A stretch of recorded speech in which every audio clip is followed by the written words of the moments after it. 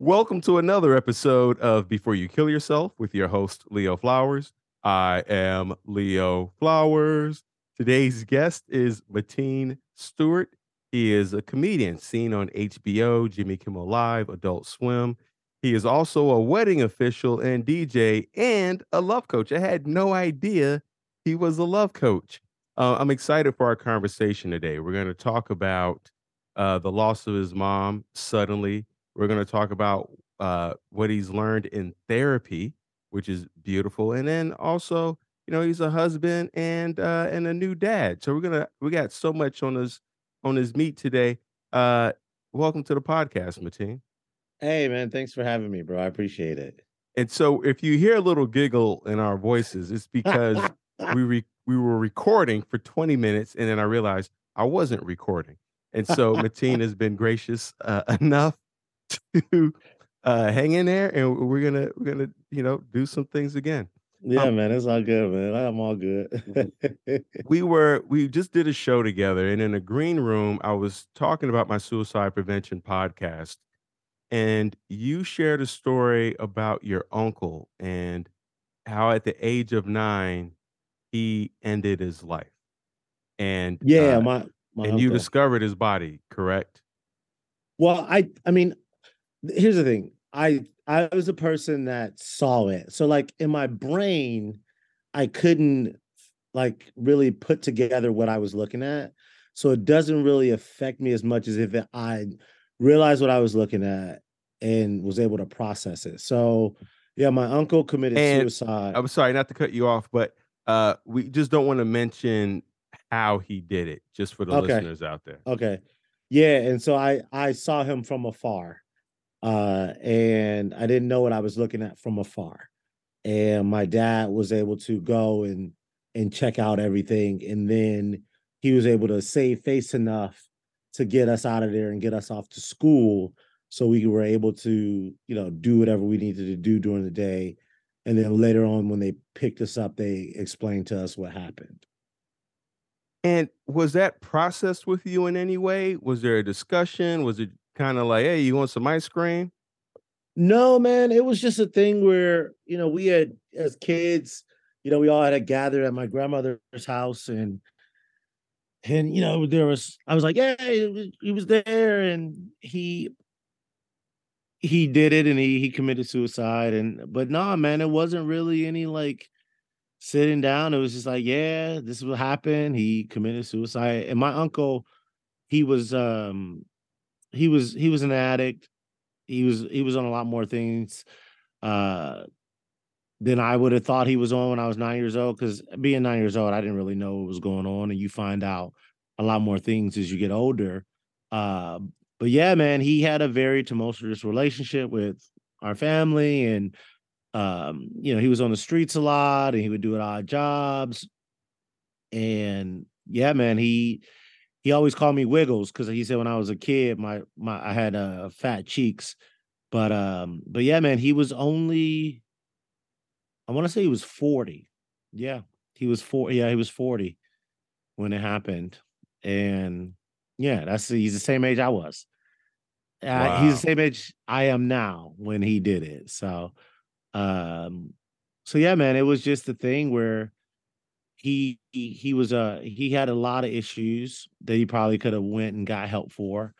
He was the only boy out of 7 kids, 8 kids, so 7 girls, and he was the only boy.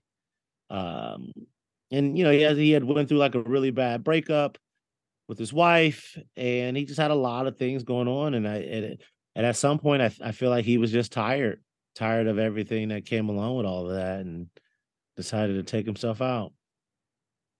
Well, and I noticed that you said, he could have gone to get help, and unfortunately, a lot of us, don't get help in time. And but I know that for you, you've been to couples therapy and you've been to individuals therapy. Can you talk to us about what led you into couples therapy? So initially, I was with this woman, and we were having some issues, and we went to couples therapy, and then through there, we were able to we had to have our own individual therapist from there. So we continued to see our couples therapist and our individual therapist, and then we ended up breaking up. And my therapist that I was seeing at the time ended up graduating from the program that we were going to. So I had just really like lost touch with her, and I hadn't seen a therapist probably in like 5 years. It was like 5 years in between that. But then when my mom died of a heart attack in 2020, suddenly I called my old therapist and I told her what happened. And she cried when I told her, because even then, even 5 years later, she knew how much I love my mother and how much my mom meant to me. So for her, you know, being able to like be that vulnerable, and because we weren't client and therapist at that point. I was just calling her like, yo, I need to talk to you. And so she was like, I can't take you on, but I have an intern who can take you on, and she specializes in grief. And yeah, that helped me a lot, man. It helped me get through a lot of the pitfalls of losing someone, because I say it was the lowest I've ever been, and that's the kind of low that you can't come back from. Because like, if you lose money, if you lose a job, if you lose a boyfriend, if you lose a girlfriend, through like not death, but like if you break up with someone and you go through heartache, you can become happy again. You can get more money. You can not be addicted to those uh medicines or alcohol, but you don't get another parent. You don't get another mom. You don't get another dad. Like once they're gone, they're gone. It's very infinite. And yeah, man, I just had to have somebody that could help me navigate these things and these feelings that I was feeling, because it was feeling of no hope, and didn't know what I could do. But the thing I kudos to my mom, she always prepared us for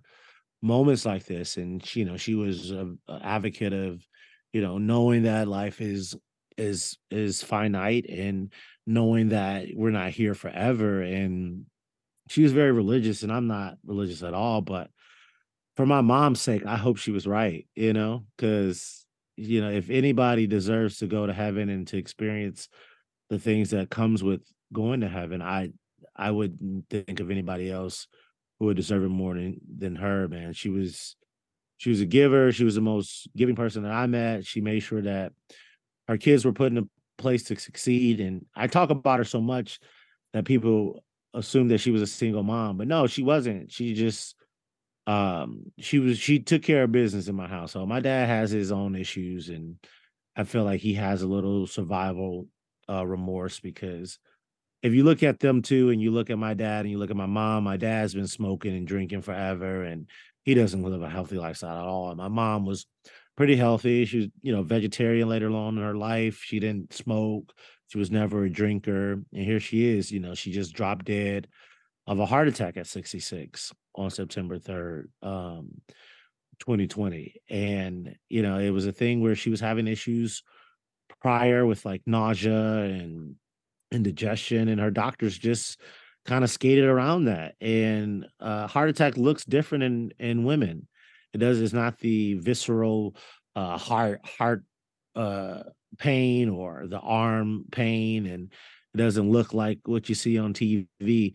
And that's the thing, Leo, man. We never even see that trope on TV. We never see women having heart attacks anywhere in the mainstream media or anywhere. But heart disease kills women more than men kill women. And that's the comedian in me coming up with that. But it's the truth, bro.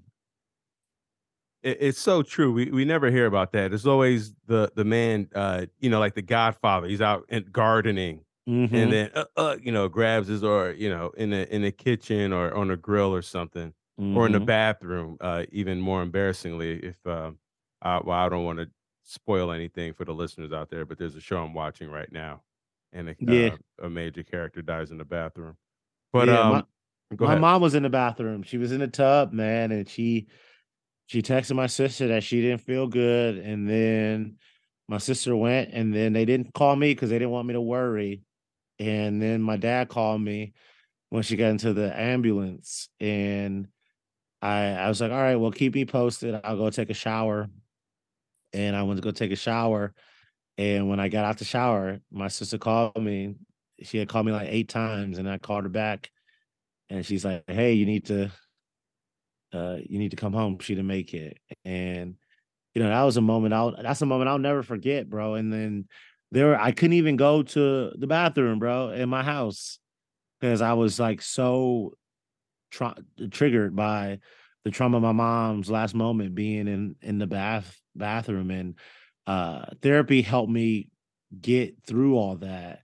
Um, and I'm so happy that I was able to work through that. Hearing ambulance sounds was a trigger for me because she passed away in the ambulance. Uh, yeah, man, it was just the bathroom was another thing that was a trigger for me. So yeah, therapy helped me get through all that. What specifically happened in therapy, or what did she say to you, do with you? Like, what did you practice that really helped you navigate it, besides just the sharing of the experience? So we did this process. I can't even. It's called EMDR. Uh, so it's a type of therapy that encourage patients to briefly focus on the trauma memory, and it while simultaneously like experiencing bilateral stimulation.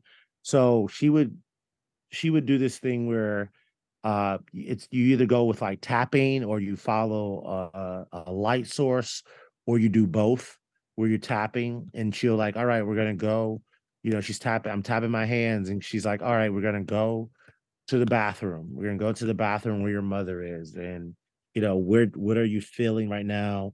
What are you seeing? And so it's supposed to help with the reduction in the vividness and uh emotion that is associated with the trauma memories. So it tries to put you exactly where it is and relive that moment and experience that moment. Um, and what happens in those moments, especially since I wasn't there, I was always had this like bird's eye view of what things were, and I feel like I was always there with my mom, or I could vividly put myself in that place where she was in her last moments and things like that. So what EMDR does, it helps, use the side to side eye movements combined with like your therapist is talking to you in these moments. And so you try to get from uh with like 10 being the most traumatic to essentially getting down to like a 1, where it's like you're able to navigate your life regularly through that. Yeah, walking, it was based off of walking because when we walk, our eyes go side to side. And that's why Hmm. walking can be so relaxing and soothing. And so in EMDR, it triggers the eyes to also move laterally, Hmm. which is also why reading is more relaxing than scrolling on your phone, because scrolling, your eyes are kind of either fixated on one spot or going up and down, Hmm. which kind of triggers a fight or flight. So yeah, the EMDR, the tapping, I definitely subscribe to it. Besides the EMDR and the tapping, were there other things that helped you to process it? Was there journaling? Was there meditation?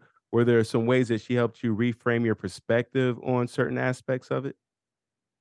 I mean, honestly, being able to tell jokes, bro. Like honestly, man, like being able to have a vessel where I could have these moments where I could find the humor in, losing my mom, and to navigate those kind of like very deep, dark thoughts.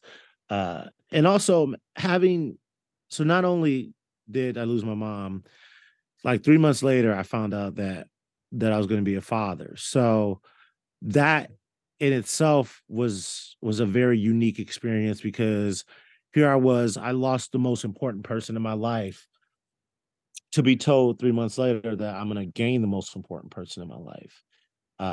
And so having these moments with life and death, the full circle moment. My mom was really big into butterflies. Uh, Butterflies is also like a sign of rebirth. caterpillars. The metamorphosis into a butterfly. So here I was. I lost my mom. 3 months later, we found out that we are gonna have a kid. Our due date was the same day we lost my mom. So that in itself was very like powerful for me. And then that's when I knew that I was like, all right, I need to, I got to get this kid here healthy, and do whatever I need to do to get it here, even though I had no no control of that. But we had a healthy daughter, and we were going to name the kid after my mother either way. So my mom's name is Jamie, Jayme. So we didn't know we were gonna have. So I knew we wanted to name it Jamie. And so when we had a girl, it was just like a very special moment because I lost my Jamie girl and I got my Jamie girl. And then come to find out that Jamie means supplanter, which means to be replaced after death.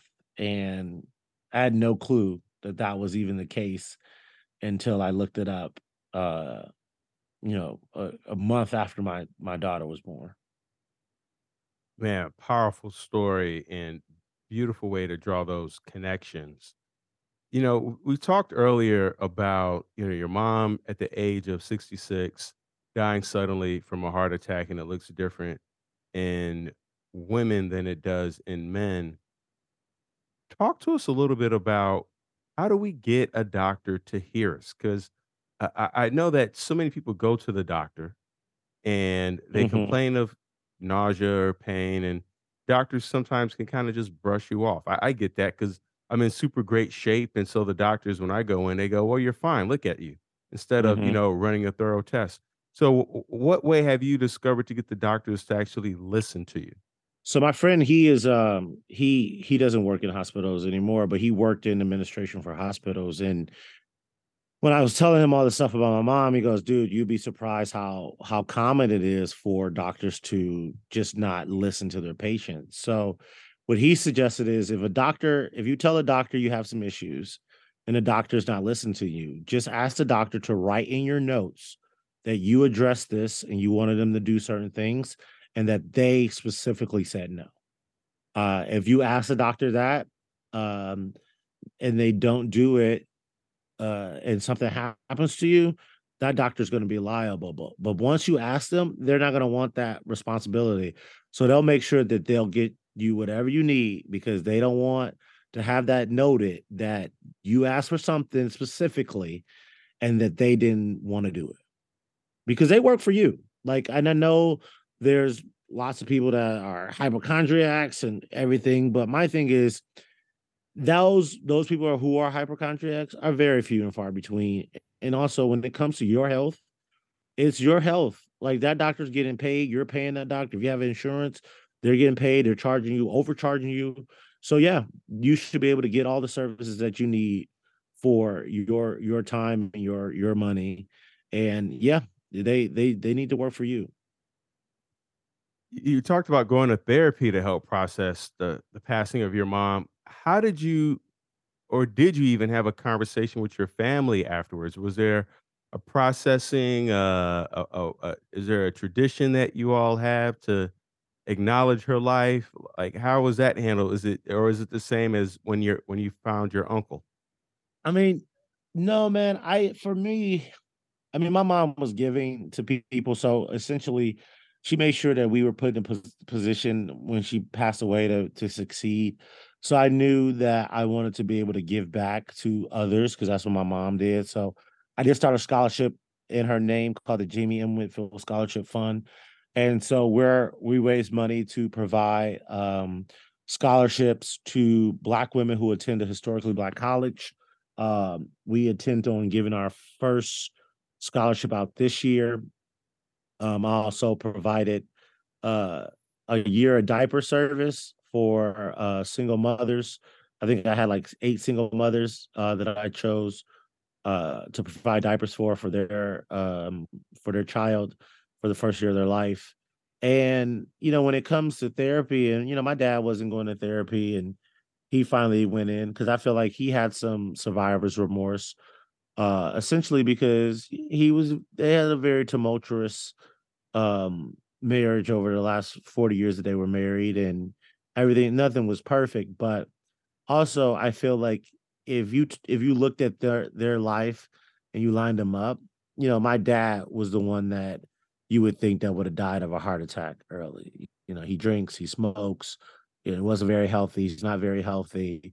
And my mom was the complete opposite. So not a drinker, not a smoker, never was a drinker, never was a smoker.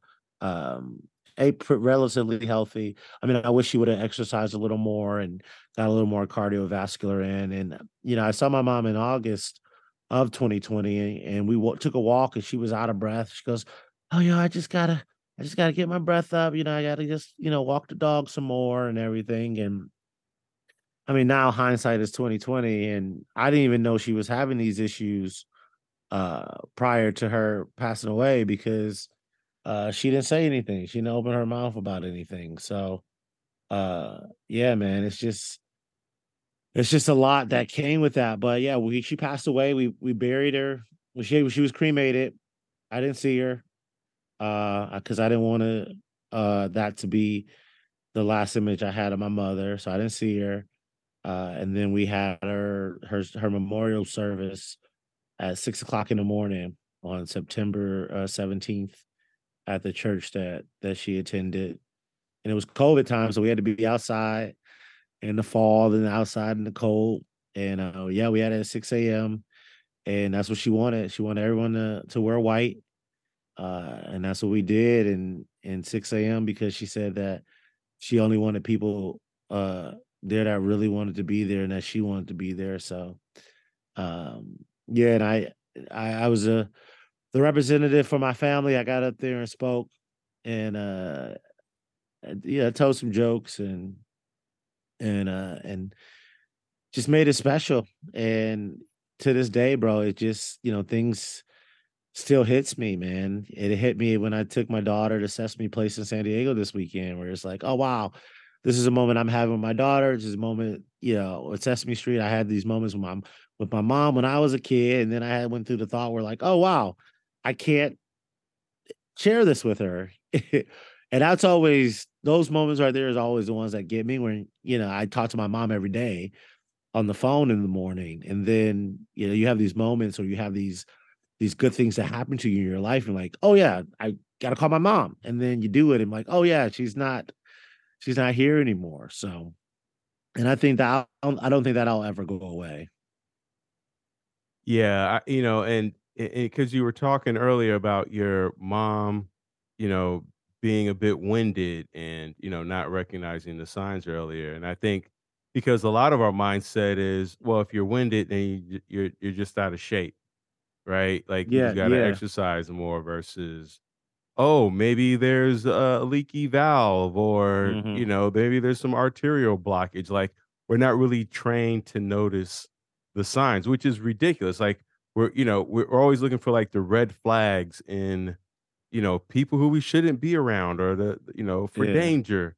But, Hmm. the thing that is the number one killer, no one is really promoting or talking about that. No, not at all, man. Yeah, man. It is the killer, bro. The numbers are just crazy when you really think about like heart disease in women, and then they're even crazier when you look at heart disease in women of color, brown and black women. Yeah, Um, yeah, and we know that, when we look at the top killers of people in general, it's obesity, diabetes, cardiovascular disease, like, a lot of them mhm. are lifestyle. What's the we know this, we're aware of this. What is the barriers, though, to us taking better care of ourselves and eating in alignment with that? Yeah, I mean, and you can you can eat in alignment with it, and but also like you said, you can be you can present as a fit person, and you could have a clogged artery. uh, but I feel like you need to exercise is key. Like you could and you can there are people who are big people who have no problems with that. But I mean, it definitely helps to be active, being active, eating. lots of vegetables, fruits and vegetables. But like we mentioned before, bro, like it's so easy to just be unhealthy. Being unhealthy is the easiest thing to do, especially living here in America where there's so much uh access to like bad things. That's why you see someone who who's homeless, who doesn't have a lot of things, and they're big, they're a big person. You're like, how'd that happen? Because you don't need cheeseburgers and French fries and cake and 99-cent Takis and now with kids aren't as active as they used to be when we were growing up, bro. Like when I got home from school, I did my homework to go outside and play. When was the last time you seen kids outside playing? It's so true. I think and we've been scared because there was a period where we were all outside playing and then it was like stranger Yeah, danger. And yeah. so now we're all staying inside and now the danger is, scrolling and cyberbullying and the easy access to, like you said, to food and snacks has gotten cheaper and more Mhm. accessible. And now with DoorDash and Uber Eats, kids can just order it to their homes. They don't, they You don't they even don't have to have go to out. you don't Yeah. even have to go out to get it. Um, Yeah, I used to have to walk to like there's a Burger King and a White Castle, and I mean, but at least I walked to go to the Burger King and White Castle. I didn't have to get it like right delivered to my house, man. And I think that's what was with the pandemic, where I gained a bunch of weight in the pandemic because it was just like I wasn't as active as I prior was. Like just your day to day moving around and those calories that you burn, man. Those are important. and so being Uh, a father, a husband, mm. you have a daughter now. What are some of the things that you're learning from therapy that you're now passing on to your daughter? Well, I mean, for me, I just want to make sure that I'm a good example.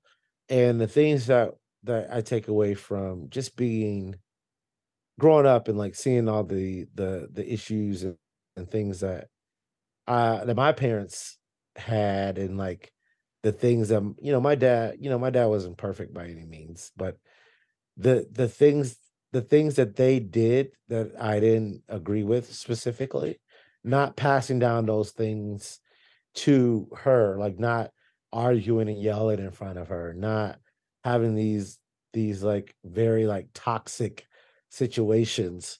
Um, because honestly, my parents should have been divorced a long time ago. But my mom was true to her vows, that she made. And it was very codependent. It was a very codependent relationship. Uh I feel, but I don't want to, have my daughter see that. I don't want her to see any of the toxic things that I had to go through and get through the muck to do. But also I want her to be able to be like, yo, you can be active, you can go outside, you could play, you could swim, you can do all these things. You don't necessarily have to be adhered to the screen, but it's so hard at times because like as a parent, there's so many other options for kids to do than there was when we were growing up. And before I was a parent, I was like, how can you get a tablet for your child to watch or whatever? But now I'm a parent, I'm like, oh, I gotta get this shit done. Like I need to for her to watch these things. So now we try to stick to like educational things, things that she can learn. And she's picking up on things like she knows a lot of sign language from this lady, Miss Rachel. Yeah, her colors and things like that. We do try to limit the screen time and have like a lot of toys and read a lot of books to her. I think reading to your child is so important. It is one of the most important things you can do is to read to your child so they can hear your voice and they could know what certain things is and they just learn through osmosis because there's this book that we read to her and the character you're looking for the character and it's like is this character underneath this and he goes no, so now she's able to like know when to say no, and it's such a like great moment when you see these light bulbs clicking with inside of her. I love that idea of reading to your child, absolutely, and then also not just reading to her, but asking her questions and processing what she's learning so that she's taking that she's processing the lessons that you want her to get from that. Yeah, exactly. What are you reading right now? Are you reading anything? How are you feeding your brain? I am not reading anything right now, but so what I do is I try to do I do audiobooks. It's so hard for me to sit down and read, man, honestly. But I do a lot of audiobooks, I do a lot of podcasts. The last book that I read, oof, like I did read this like hard copy. Read a book called Presto by Penn Jillette. It's called Presto: How I Made 100 Pounds Disappear.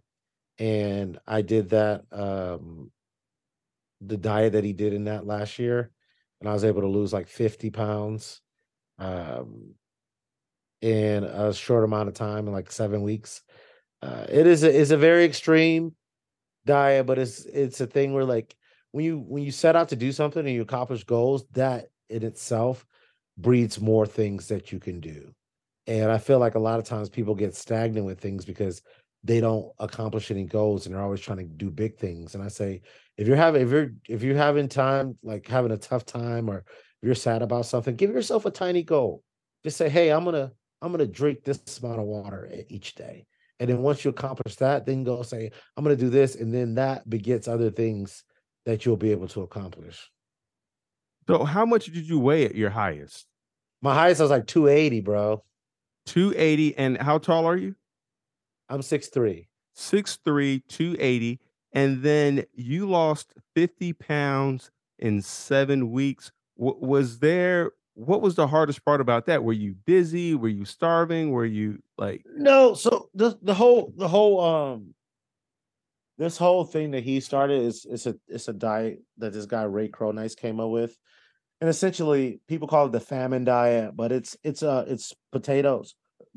So it's called the potato diet. So you eat potatoes, just plain potatoes for the first 2 weeks.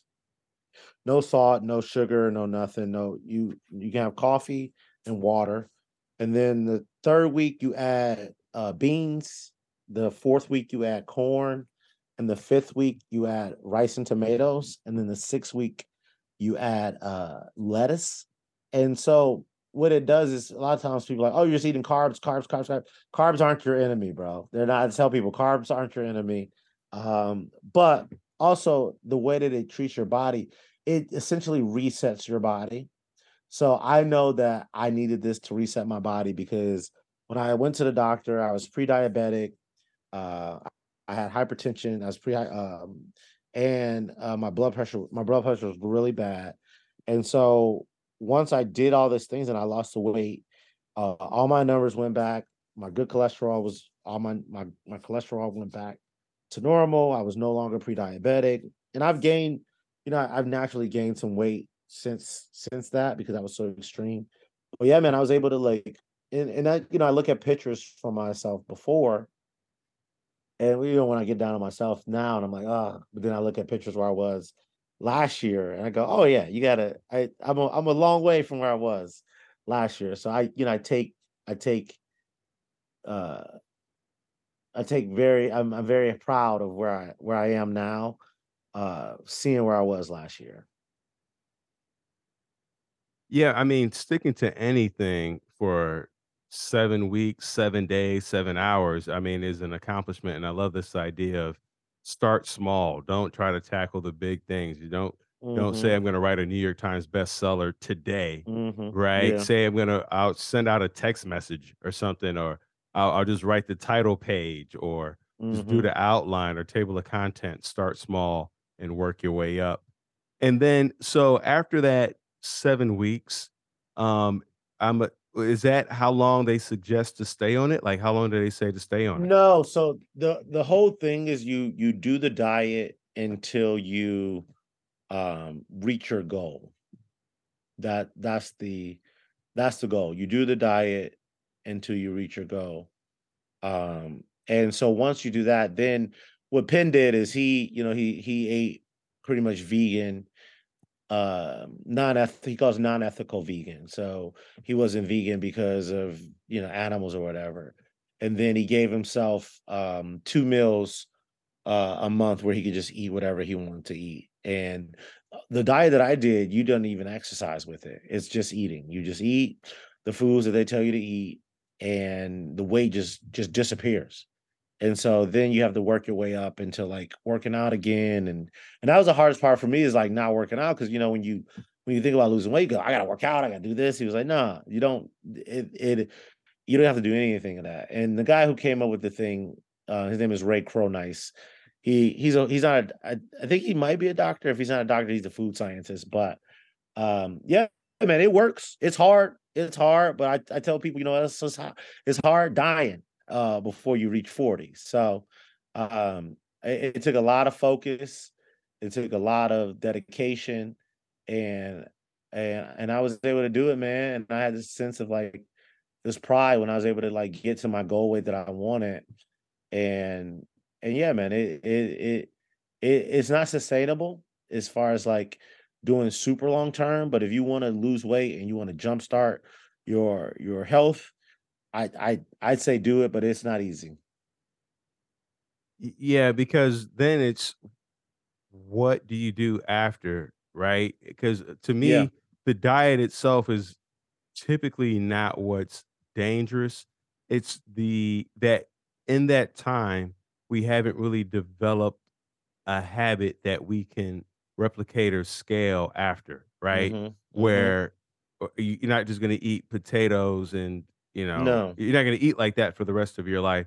And so you still haven't really found a way to incorporate healthy eating and shopping and And cooking balance. Yeah. and Yep. balance and all those things into your lifestyle. So then for anybody listening in, typically what happens is the pendulum swings in the other direction to something else that's extreme to kind of counteract the effects of something like the potato diet.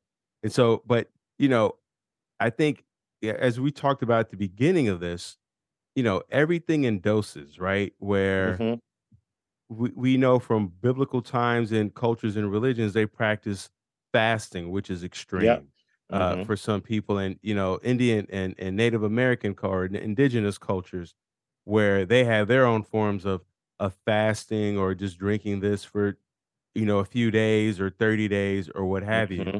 So every culture has this.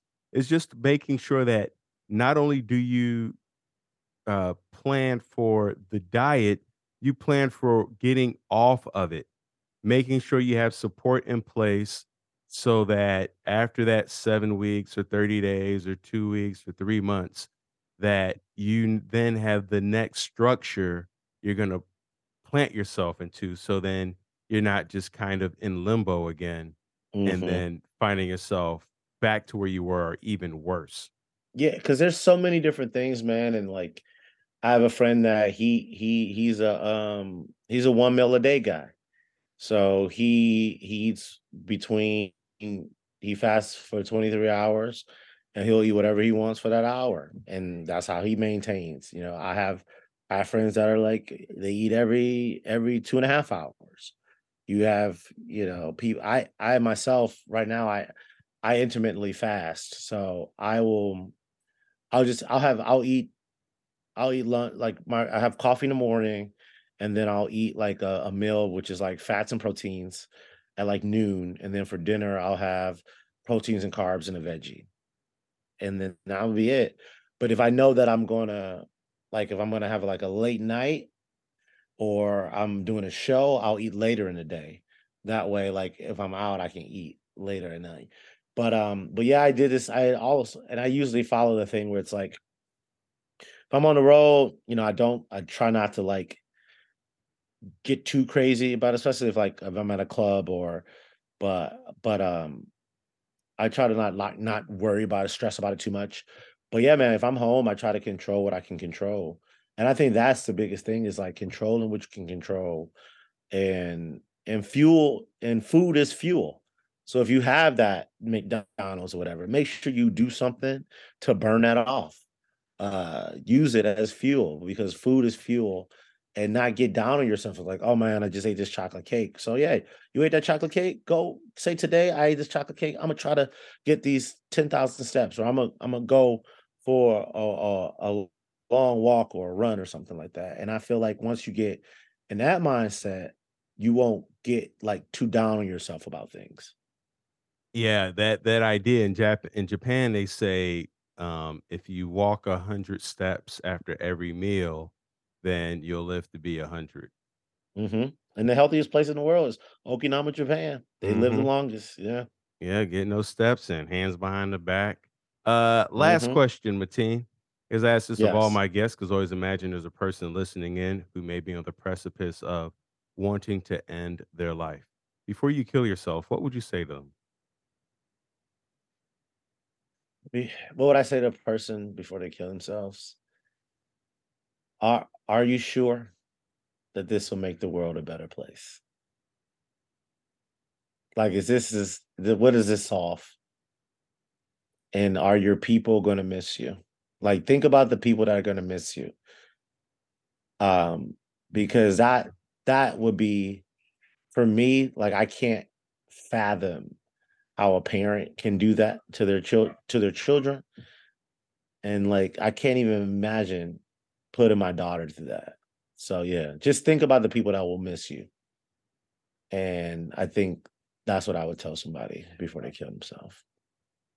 Thank you so much, Mateen. Thank you so much, Yeah. listeners, for tuning in. Remember, this podcast is not a substitute to get help. Call the 988 or any of the international phone numbers that are listed in each and every single one of the show notes. You can talk, chat, text.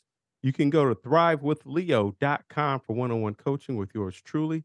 Let's get to tomorrow together. Thanks a lot, Mateen. Thank you, Leo.